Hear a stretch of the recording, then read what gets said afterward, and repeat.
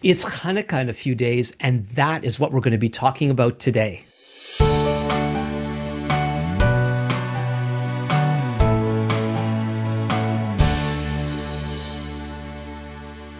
Welcome back to Thinking Biblically. My name is Alan Gilman, and Thinking Biblically is a podcast that is designed to help us apply all of Scripture to all of life. And before I introduce today's guest, don't forget to subscribe, like, review, share, all those wonderful things that will be a blessing to many people, we hope.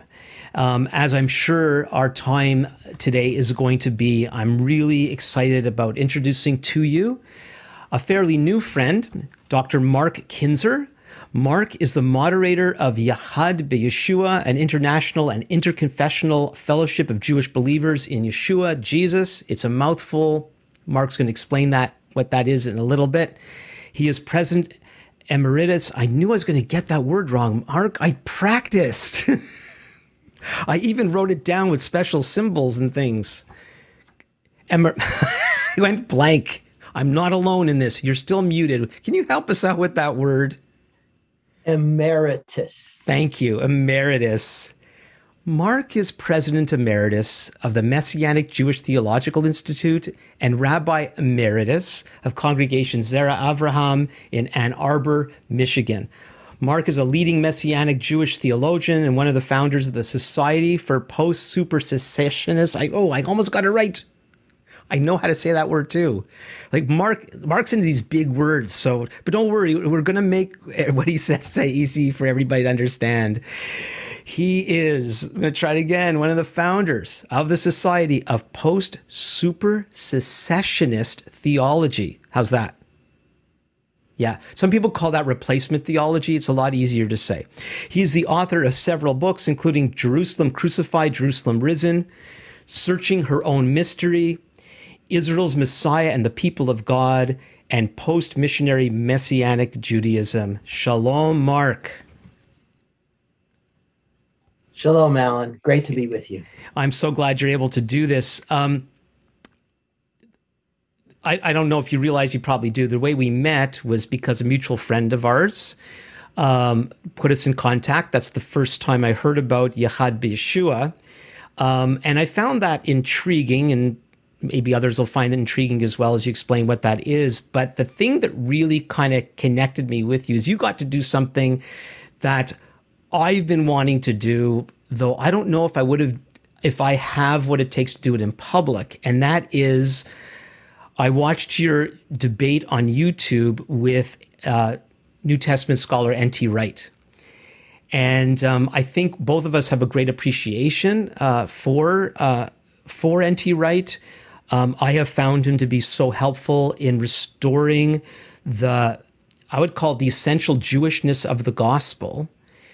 And we could get easily sidetracked on that alone. And there's just so many things that Wright has discovered and has written about and spoken about that has been such a blessing, except you and I would agree that he doesn't have it quite right on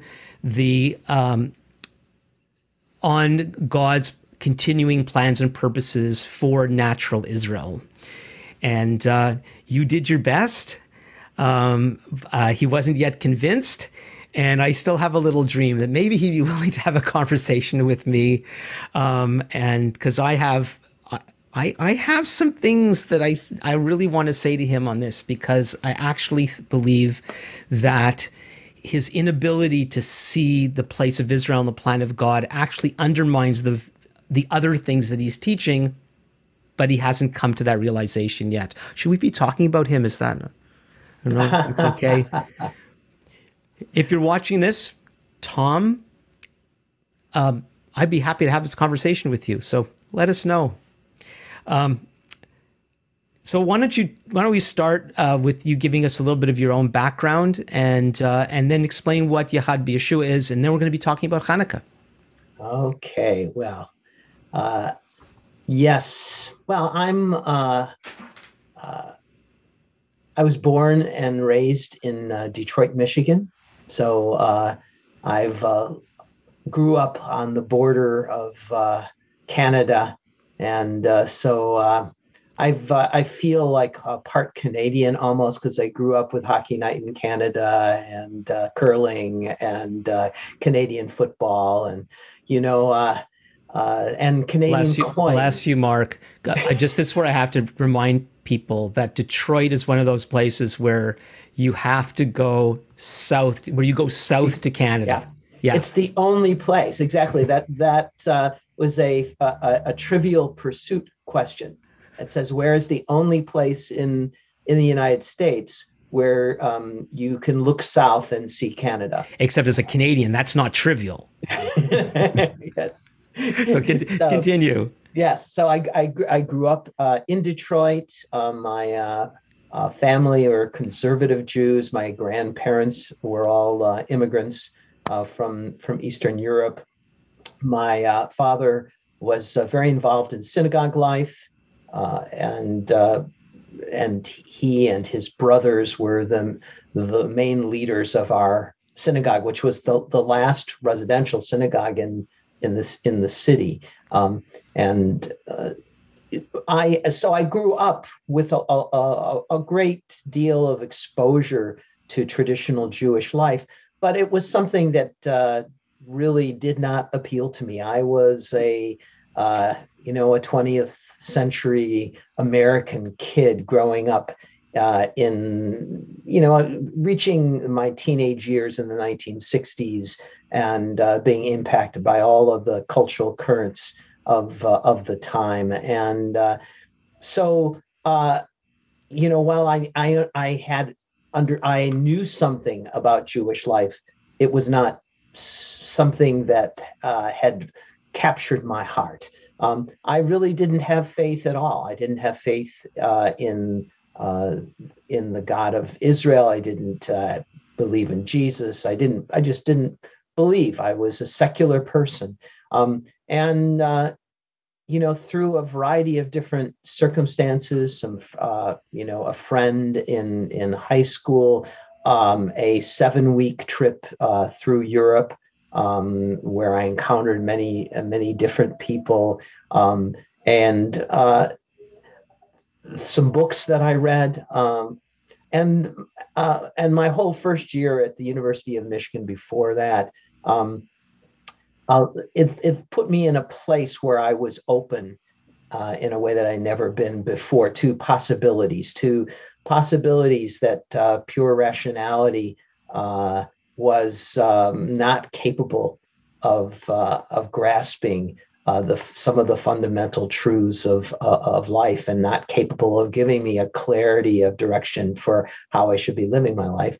And in the midst of all of this, flying home from Europe, reading a book that was given to me by a friend that was about God's work in the life of some teenagers who were drug addicts and how God had delivered them. Uh, I just I prayed and I said, God, if you are there, show yourself to me, and I want to know. And within the next couple of weeks after returning home, a variety of extraordinary things happened in my life, and that convinced me I had to move in this direction. And then my friend from high school introduced me to the man who would soon become my mentor. He was about 20 years my senior. He was a Jewish man raised in an Orthodox Jewish home who basically lived his life not as a Christian. He lived his life as a follower of Jesus within the Jewish world. And the a bunch of these hippies who had come to faith in Jesus were drawn to him, in part because he was kind of a countercultural figure himself, even though he was 20 years older than them.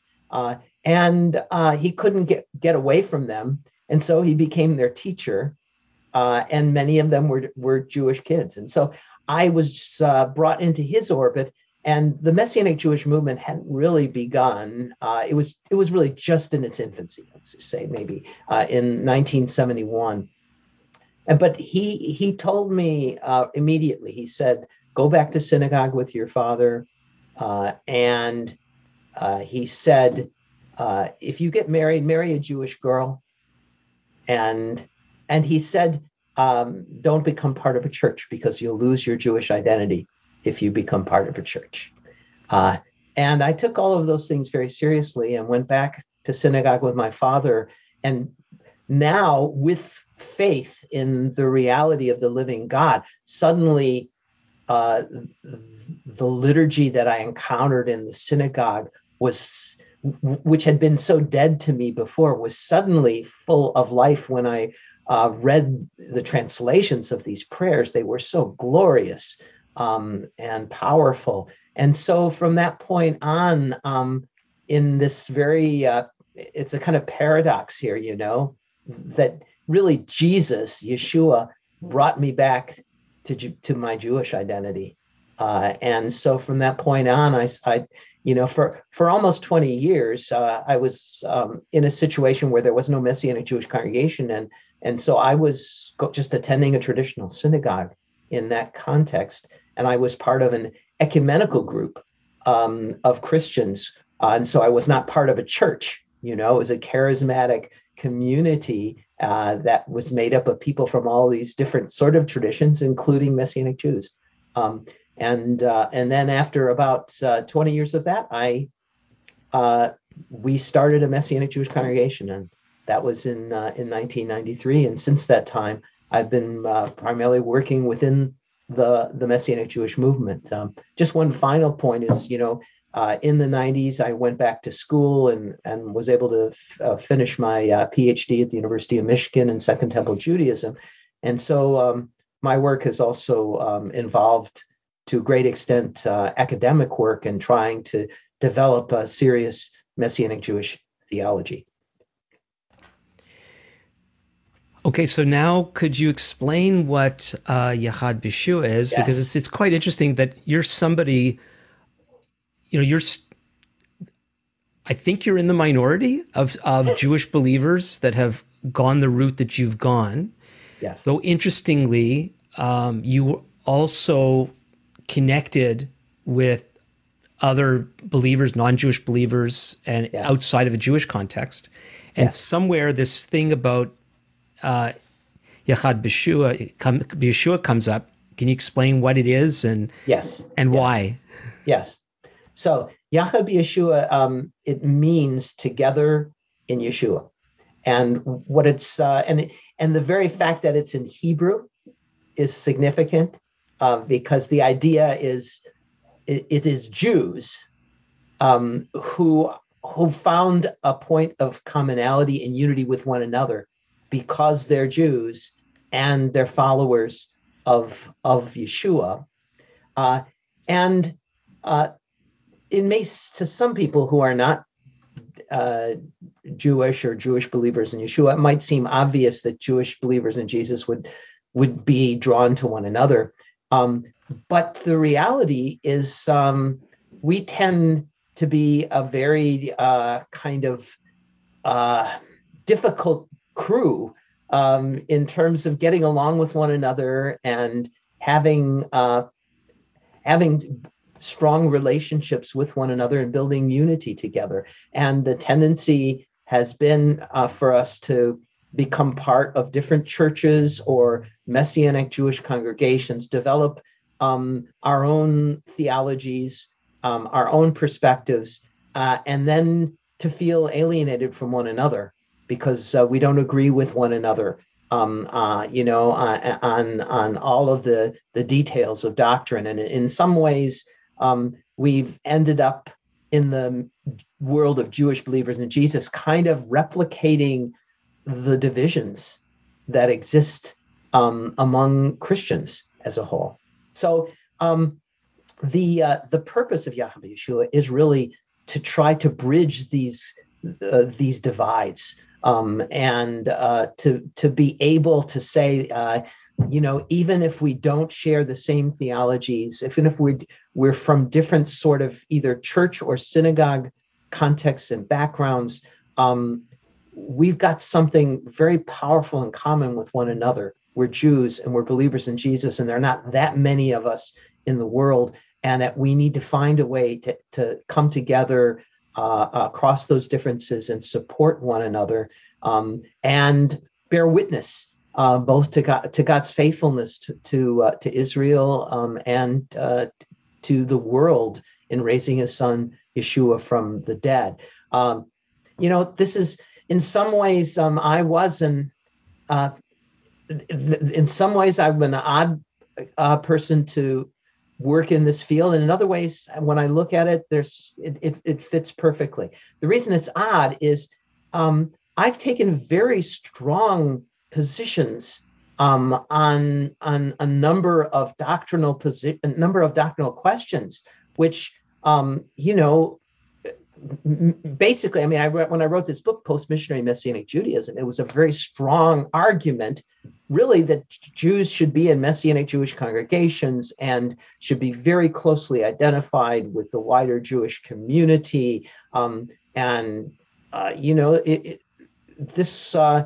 There were Jewish believers in Jesus who were part of the churches who felt like this Kinzer guy, he's a divisive figure,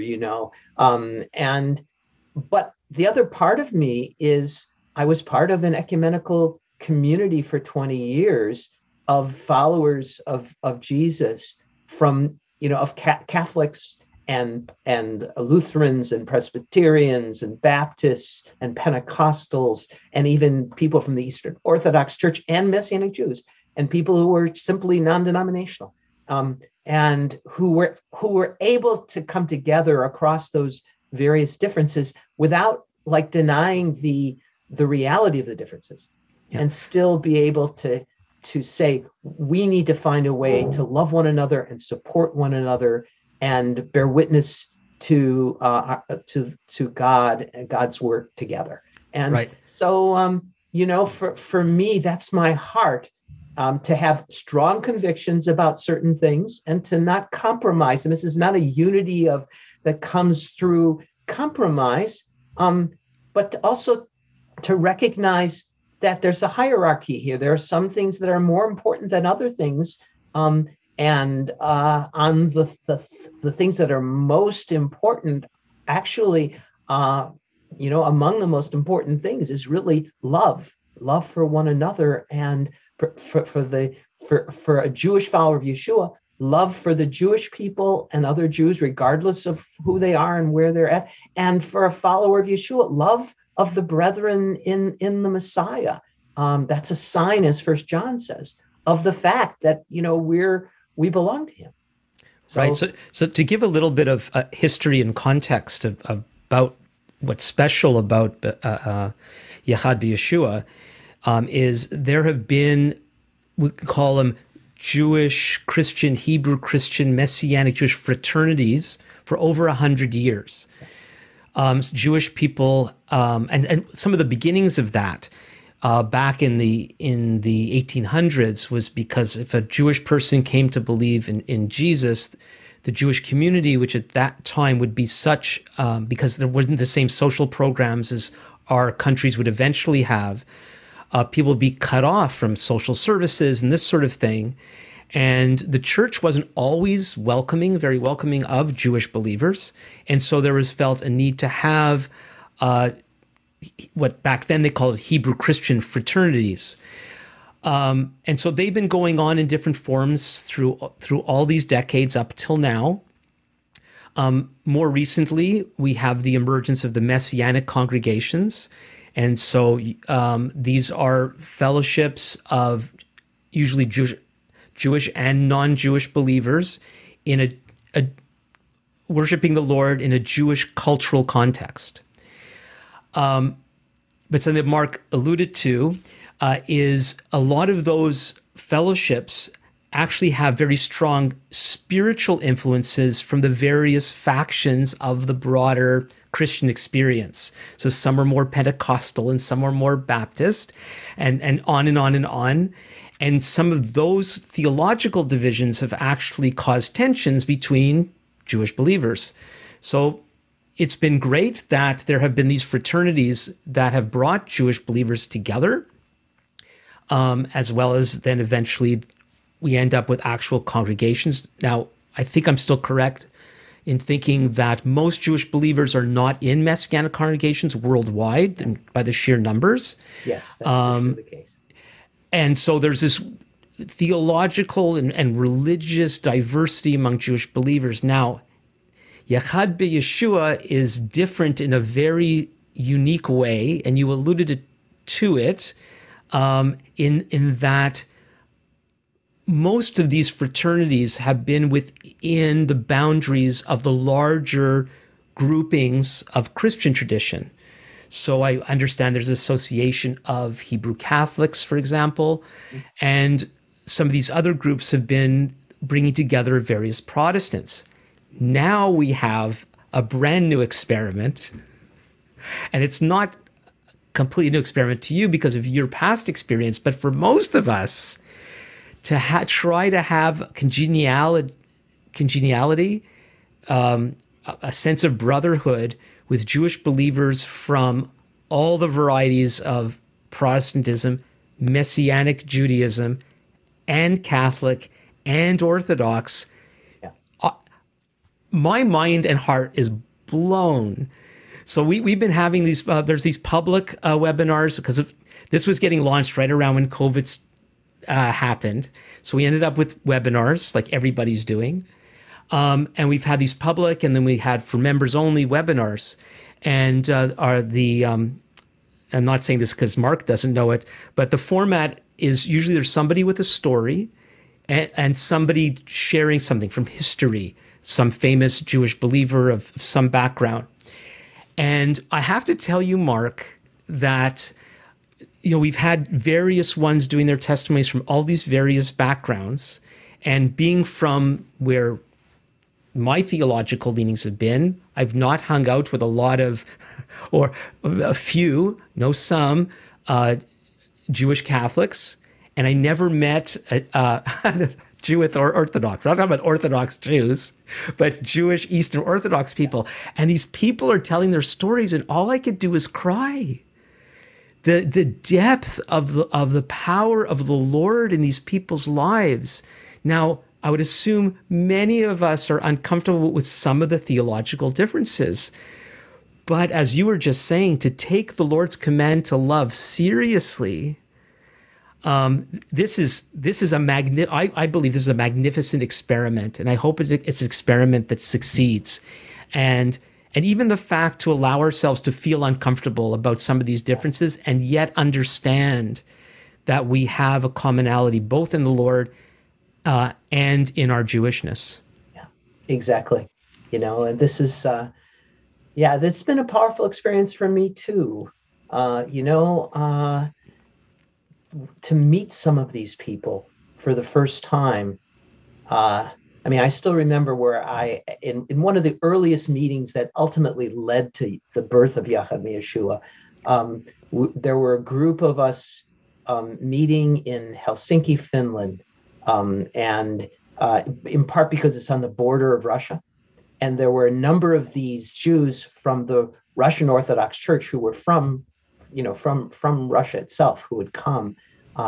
And I was talking with this guy who was a Russian physicist and who was my age, and who his experience was so incredibly different from mine, and yet there was this connection, this soul connection that bypassed all of these incredible cultural differences and theological differences, and this sense that we belong together and could help one another. And so it was an experiential thing. It wasn't, it was, and so I've experienced the same kind of thing you described, very deeply moving to me.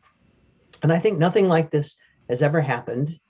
It's a grand experiment of the Holy Spirit.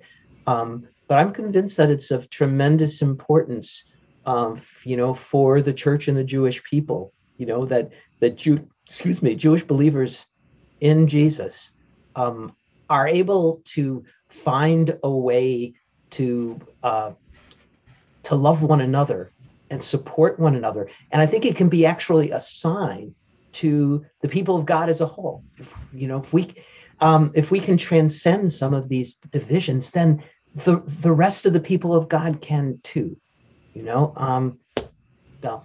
Well, to think that when the Catholic Church split into the Roman Catholic Church and the Orthodox Church, that's called the Great Schism, and now a bunch of Jewish believers are working not to do some of the other ecumenical type things that have done in the past, where my sense is it's often the lowest common denominator, or maybe somebody could share something from their own difference, but there is almost this prior commitment that we're not really going to bridge those gaps, not really. And yet here, these Jewish believers are talking, serious personal faith, and allowing each other, or putting themselves in that position where we're seeing each other as brothers and sisters. This is real serious stuff, and I'm touched by it, and I know there's going to be dips and turns and bumps along the way, but that's life. Yeah, so it's kind of a fascinating backdrop against which to talk about Hanukkah, because of the various cultural issues that have to do with this very happy festival. And so people can see, right, I have behind me what's called a Chanukiah. I grew up calling it a Hanukkah menorah. There's a couple other things here too that I might explain as we go along with Mark's help. But why don't you take it away, Mark, and tell everybody what Hanukkah is? Okay, well, the word Hanukkah means dedication, in the sense of a dedication of in this case a building, a dedication of the temple, and it refers to a rededication of the temple in the 2nd century BC, in the 160s BC, after the temple had been profaned by the presence of an idol there, and idol worship. And the story of how that happened is basically the story of Hanukkah, both the story of how the temple was defiled, and then how the temple was retaken and reconsecrated to the worship of the God of Israel. That's the basis of the story. In order to understand that, one needs to see something about the overall history of the time. And Israel, the Jewish people lived under the rule of various empires after the destruction of the temple in 586 of the first temple, by the Babylonians. And so the Jews lived under the Babylonians, and then the Persians came, the Persian Empire came into power and overthrew the Babylonians, and allowed the Jewish people to return back to the land and to rebuild the temple. And then the Persian Empire was undone by a new empire, by Alexander the Great, and created a Hellenistic or Greek empire in the end of the 4th century BCE, and that particular empire involved the formation of a particular type of culture, which is often called Hellenism, and it's of tremendous importance for the whole future of Western civilization. So many of the institutions and things that we know, things like athletic games, like the Olympic Games, and and theater. All of this is something that comes from the Hellenistic culture. And so the Jews living in Jerusalem, living in the land of Israel, were able to govern their own affairs basically, but under the overall sovereignty of this empire. And it was a powerful cultural force. And it was one that really sought to homogenize things and to get the different groups, different nations, different ethnicities that were within this large empire to take on the Hellenistic way of life and the Hellenistic worldview. And many Jews were willing to do this in a variety of different ways. And for some, it was they looked at it and they said, there's some good things here. We can learn from this. And they found a way to synthesize the Jewish tradition with the good things that they saw in the Hellenistic culture. And of course, there were others who simply fled from it and said, "There's nothing good in this." And then there were others who looked at it and said, "This is the real thing. It's so much better than anything we've had before, and we really need to do is simply absorb this wonderful Hellenistic culture and in effect replace our own Jewish customs." And so in the 2nd century BCE, there were some of these Jews in Jerusalem who that's what they did. They came into power and they took over the temple and they began to Hellenize it. And this led really to something like a civil war. And then the emperor of that particular period that was overruling and sovereign in the land sided, of course, with the group that was trying to Hellenize things. And he came in and made war against the Jews who were trying to protect and preserve the traditional Jewish way of life. And so this war that began as a civil war suddenly then became a war between Jews who wanted to preserve the basics of Jewish life, even if they saw some good in Hellenism, but they wanted to continue to circumcise their sons. They wanted to continue to study the Torah and have it be the basic constitution of Jewish life. They wanted to continue to keep the dietary laws that were basic to Jewish life. They wanted to continue to have the temple worship function the way in which it always had done, and not have idols, idolatrous worship within the temple. Pretty basic, I would say. They were opposed to Jewish men parading naked in the gymnasium and basically engaging in athletic contests in the nude. This conflict ultimately led to the Greek Empire taking control of the temple and basically establishing an idol there. And then under a particular family of priests who were known as the Maccabees, in a really amazing way, this family was able to make war, gather the faithful Jews, make war against those Jews who were wanting to totally assimilate, and towards this emperor, and they were able to win a victory and overthrow them, and then rededicate the temple to the God of Israel and to the worship, the religious life of the Jewish people. And so these issues of one of the reasons it's so relevant to our life today, both as Jews and as Christians, is we also live in a culture that presses us into conformity in various ways, which easily leads to the breaking down of the distinctives of our particular way of life. And again, we end up with the same kind of variety of reactions among us that you saw in among the Jewish people in the second century.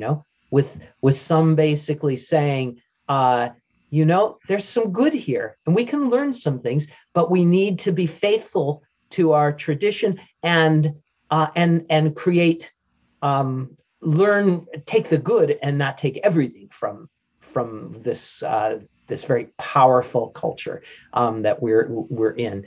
There are others who basically then say we can't take anything. We have to just circle the wagons and basically cut ourselves off from that culture. And there are others who say no, basically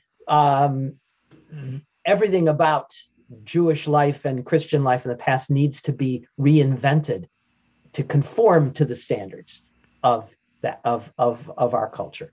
And so we've got the same kind of challenges that the Jewish people had in that second century. And I think it's worth our praying that we have that leaders emerge among us who are able to guide us through it as successfully as the Jewish people had in the second century. Yeah, and would you agree? So what, in the case of the story of Hanukkah, the enough is enough moment came because the Greek establishment had really gone too far. I believe they had forbid the study of Torah. Yes.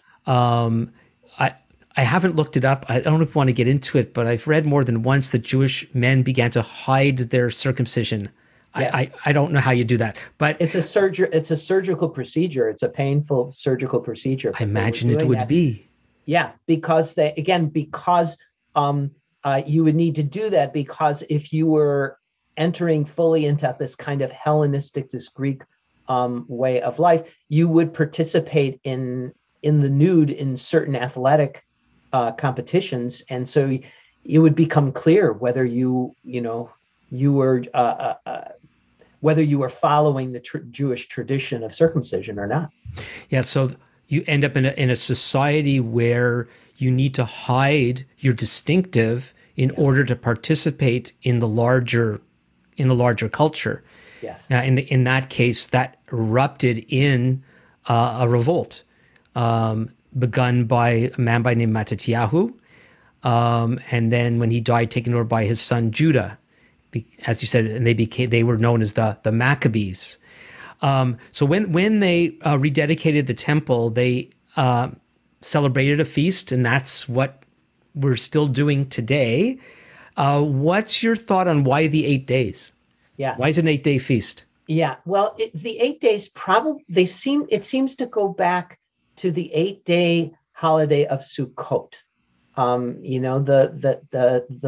holiday of Sukkot is it's also known as the Feast of Booths or the Feast of Tabernacles. It takes place always in the fall, usually in September or October, and it's this 8-day celebration of the harvest in the fall, and it's a tremendously celebrative event. It's kind of the climax of all of these beautiful holidays in the Jewish calendar, in the seventh month of the Jewish calendar, or the first month, depending on how you're calculating it. Rosh Hashanah, the day of Yom Kippur, the Day of Atonement, and then the Feast of Sukkot, or the Feast of Tabernacles. Well, when in this period of the Civil War, there was a several-year period where the temple had been taken over by the faction of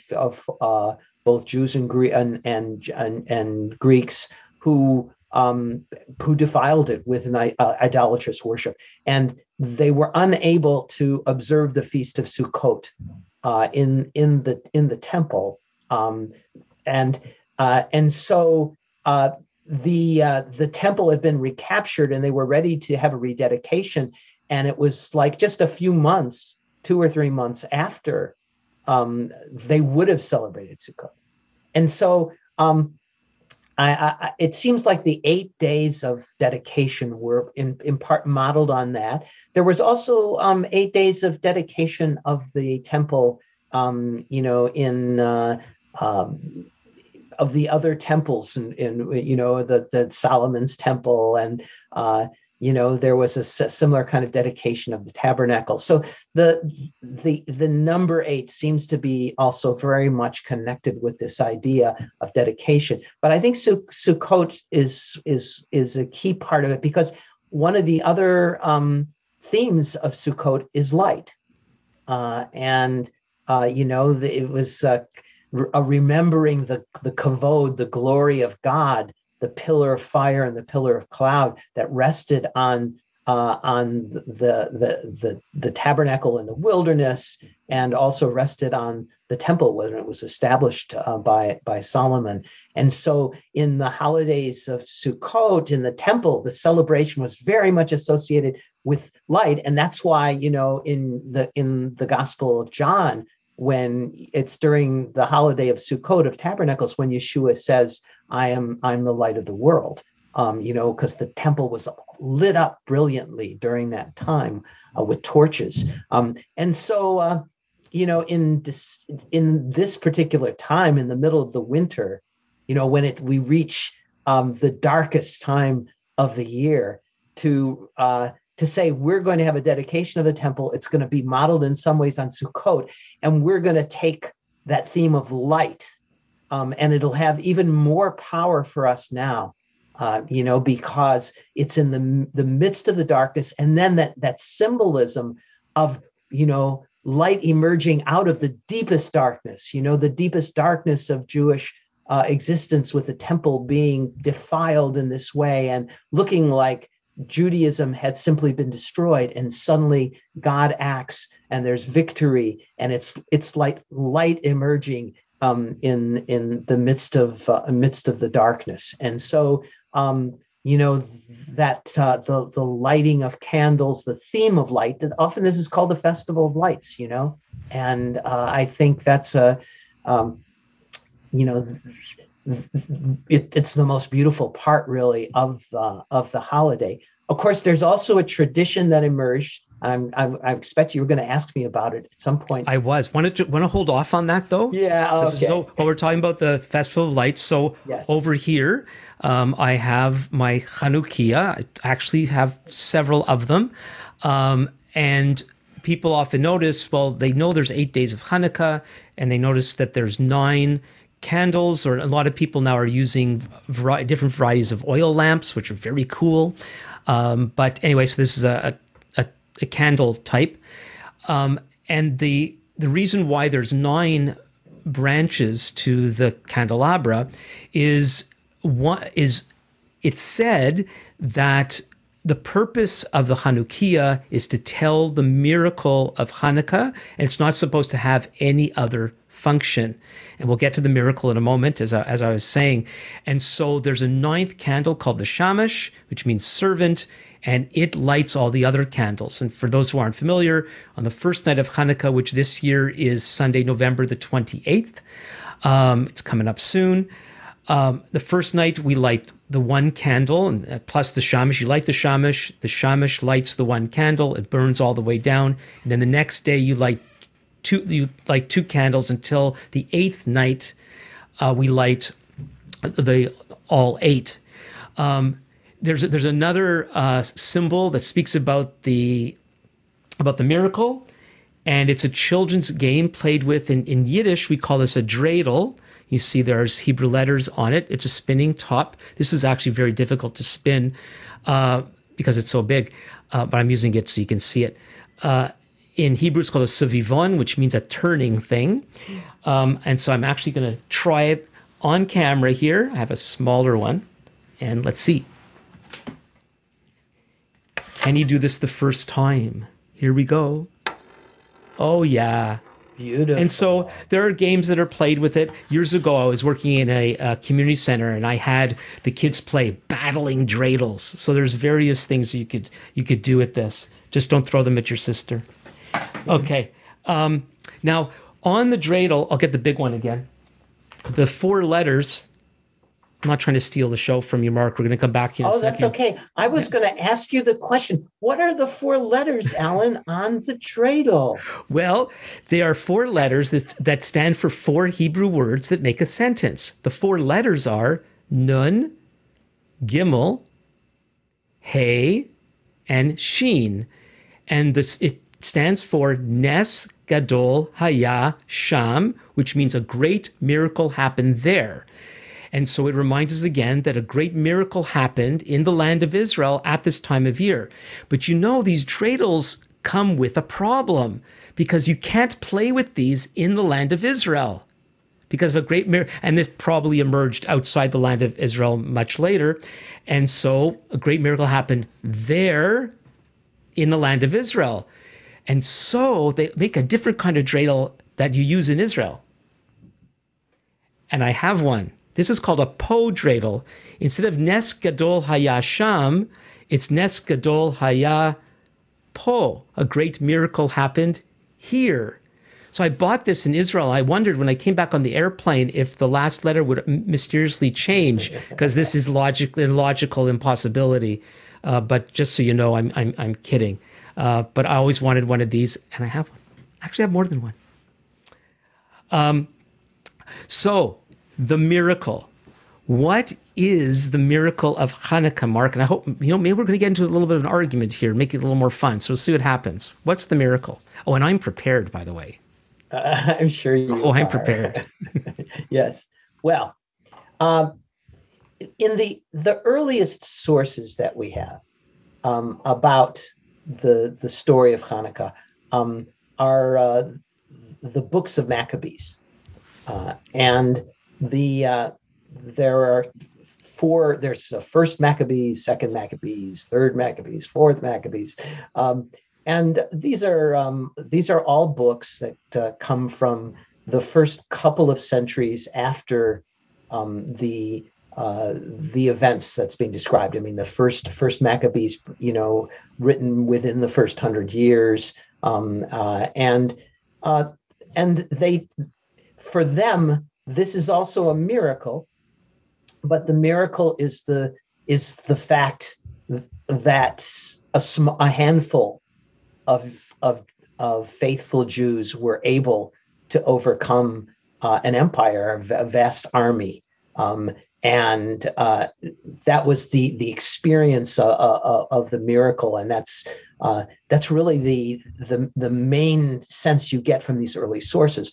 But in the Talmud, the Talmud are Jewish texts that are sets of traditions that really accumulate from the first century on to the 6th century, 7th century, written and there another tradition emerges that most Jews would say is a legend rather than historical, just because it's not found in any of the earliest sources. But it's a beautiful story, and it's almost a kind of parable or a symbolic representation of what was happening in the story itself. This tale says that when the Jewish people took the temple back, of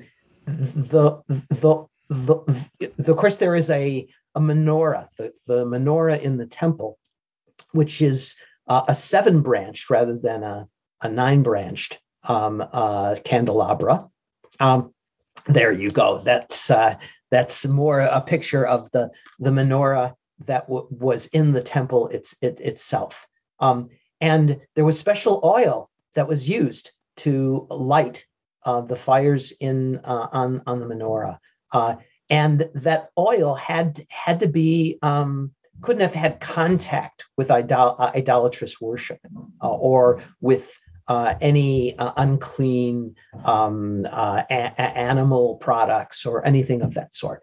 And according to this tradition, when they took the temple back, they found oil, but there was only oil enough to light the menorah for one day. And they needed more time to reconsecrate oil in order to be able to use it.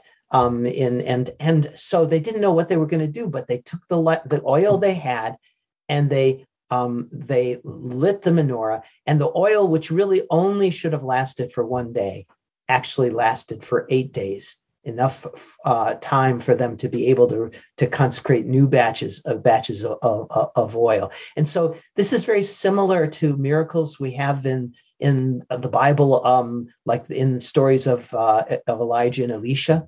There's one particular one where oil gets multiplied, or we can think about the story of Yeshua and the multiplications of the loaf and the fish. And so there's this idea of a miracle of God taking a little bit and making it go much further. But here it's then also connected with light.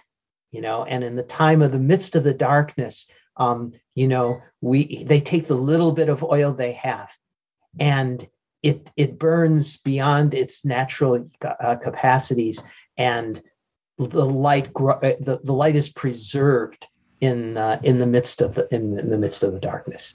Yeah, so that's my spiel. So so that's the story. Tell me the real story. You covered everything, almost everything. This is the story that's always told. It's in every kid's book about Hanukkah.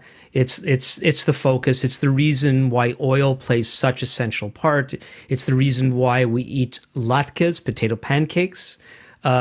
Do you prefer applesauce or sour cream with yours? I'm an applesauce guy. Me too. My wife and her mother, they're sour cream people, but I'm a devoted applesauce and potato latkes. But the applesauce folks can love the sour cream folks. We live together and love one another. Yeah, that's amazing. That's really amazing. Just don't get any of your sour cream on my line. Yeah, I can hardly look at the sour cream, but still, I could love those people. And I could even serve it to them because I appreciate that. That's right. So Mark at the beginning referred to his ancestors coming from Eastern Europe, same thing as me and my wife, and we're part of a large cultural Jewish group called the Ashkenazi Jews, and we eat latkes at Passover time. At Hanukkah. And then another large cultural Jewish group are the Sephardi Jews, and they eat jelly donuts. Sufganiyot, it's called. Also, they're cooked in oil. Again, the oil theme has taken over the sentiment of Hanukkah. But as you said, Mark, it does appear that the 8 days comes from Sukkot. The lights also come from Sukkot. And there is no early mention of the oil. I don't know if we have time to get into it. Are you aware of the controversy about rabbinical feelings towards the descendants of the Maccabees? Yes. Yeah. I mean, this is the Maccabees in general do not get much good press among the within the rabbinic tradition in the Talmudic sources. And in part, there was a concern about the kind of militarist development that occurred within the Maccabees, and there. Part of the problem was, you had the destruction of the temple in 70, and it was zealots who were leading the charge against the Romans, who identified a lot with the Maccabees. And then 60 years later, you have Bar Kokhba and another revolt against Rome, and even a more terrible destruction that comes to Jerusalem as a result of that. And again, that there was this identification with zealots and with the Maccabees, and the rabbinic tradition really emerges in that post Bar Kokhba period in the 2nd century and afterwards, and partly in reaction to militaristic types of messianic movements. I think there was this desire to kind of distance themselves from the Maccabees and put less emphasis on a kind of militaristic miracle, and to spiritualize it in a sense a bit, and to focus more on a kind of the spirit, the supernatural message of God's action, rather than purely human action. And so that's my understanding. I don't know if you have anything you can add or Didn't things. the Maccabees and their leadership lead to corruption among the Kohanim, the priestly class, as Yes, well? yes. This is, the Maccabees started off, made a good start, but one of the interesting things is they actually were not part of the set of Jews who were wanting to completely reject everything Hellenistic. They were not. They were among those who were trying to find a middle way, you know, and they wanted to preserve the tradition, the fundamentals of the tradition, but they were open to certain elements of the Greek culture. And after they had established a dynasty, in many ways they took on some of the bad elements of the empires around them, and so there was a good bit of corruption, and eventually it leads to the Romans coming in and getting rid of the Maccabean dynasty. Wasn't King Herod himself a descendant of that family group? No, he wasn't. Of the Maccabees, you mean? Of the No. Maccabees. The No, Maccabees well, to the he had a wife. He had a wife who was from the Maccabean dynasty, Mariamna. I don't know that his mother was. I don't think he. And that might be right. That might be right. And his father was, his father, and I'm not sure about his mother, but were Idumeans. But he did have a wife who was from that dynasty. So we basically used our time, and you did refer to this. We've talked a bit about the assimilation, and you really brought out well, Mark, the tension of those who embrace the whole culture and want to replace the existing one. In this case, of course, would be God's word, a culture formed by God's word. But then you had the people of middle position. Is there can we close out with some sort of lesson for us today from these tensions? Yes. Well, I think that, I think the critical lesson is our getting clear on what the fundamentals are that can't be compromised. This is maybe going back to some of the early discussions we had. There are some things about our faith and about our way of life that they need to be non-negotiables. And I think in that period in the second century, there was a coalition of Jews who, even though they differed on lots of things, they had a clear sense of there were certain fundamentals, of the text of the Torah, circumcising your sons, being able to observe the Sabbath and the holidays, and just keep distinct Jewish identity and keep idols out of the temple,